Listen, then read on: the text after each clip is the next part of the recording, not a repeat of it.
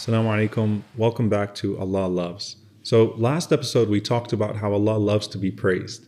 Now, Allah doesn't just love to be praised. Allah loves to hear your voice, even in asking Him. Dua generally is broken down into al-thana wal-talab, which is to praise Him and then to ask Him, right?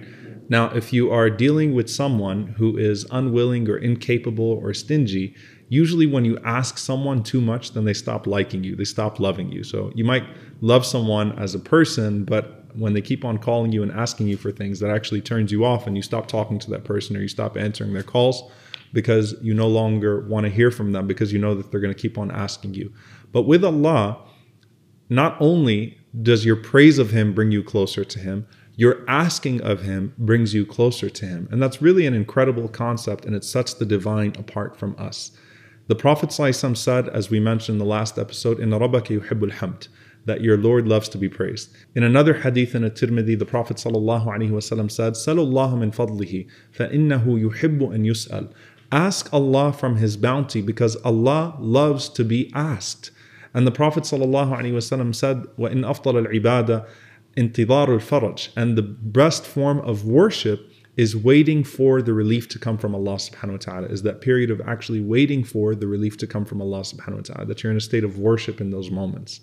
Realize in Surah Al-Baqarah, when Allah mentions to us dua, and Allah mentions to us sincere supplication, and He loves to be called upon. This is the way that you'll usually hear this verse. وَإِذَا سَأَلَكَ عِبَادِي عَنِّي فَإِنِّي قَرِيبٌ أُجِيبُ دَعْوَةَ الدَّاعِ إِذَا دَعَانِ. That when my servant asks of me, then I am close to him. I answer the call of the caller when he calls upon me. So usually this ayah, this verse is given to you in the context of, look, Allah is close to you, Allah will answer you. But if that ayah was just cut short and it just said, وَإِذَا سَأَلَكَ عِبَادِي عَنِّي فَإِنِّي قَرِيبٌ, that if my servant asks of me, then I am close to him. That in and of itself is the biggest blessing that comes from your dua, is the qurb, is the closeness part, that you are close to Allah. That Allah removes, as every other reference in the Quran, then tell him or tell her, respond on my behalf, O Messenger of Allah. Here Allah does the direct response and Allah says, فَإِنِّي قَرِيبٌ, I am close to you.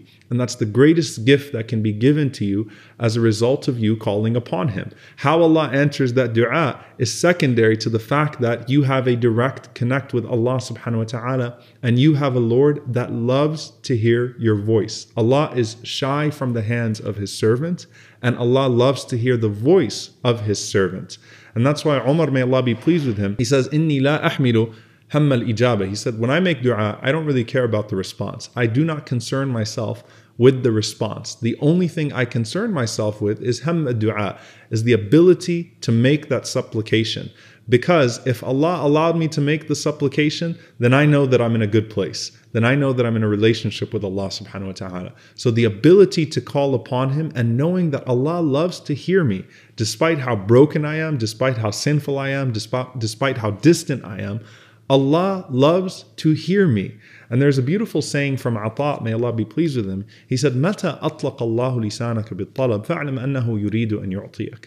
That anytime Allah unshackles your tongue to allow it to ask, anytime Allah allows your tongue to move, anytime Allah allows your tongue to request, know that Allah wants to give you something, because Allah would not have allowed you to make that dua unless He wanted to answer that dua.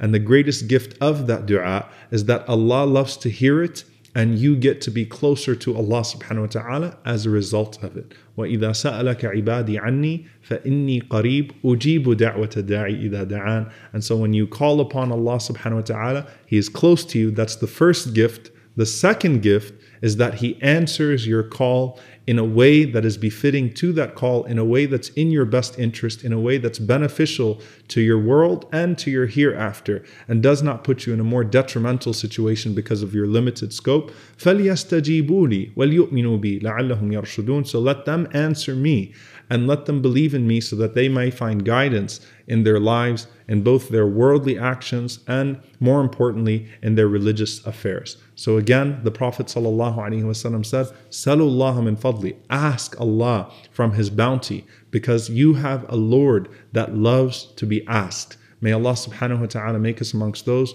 whose tongues and whose hearts are always connected to Him, both in praise, as we mentioned in the last episode, and in request, as we mentioned today. Allahumma ameen. Jazakumullahu khairan. See you all next time, inshallah. Assalamu alaikum wa rahmatullahi wa barakatuh.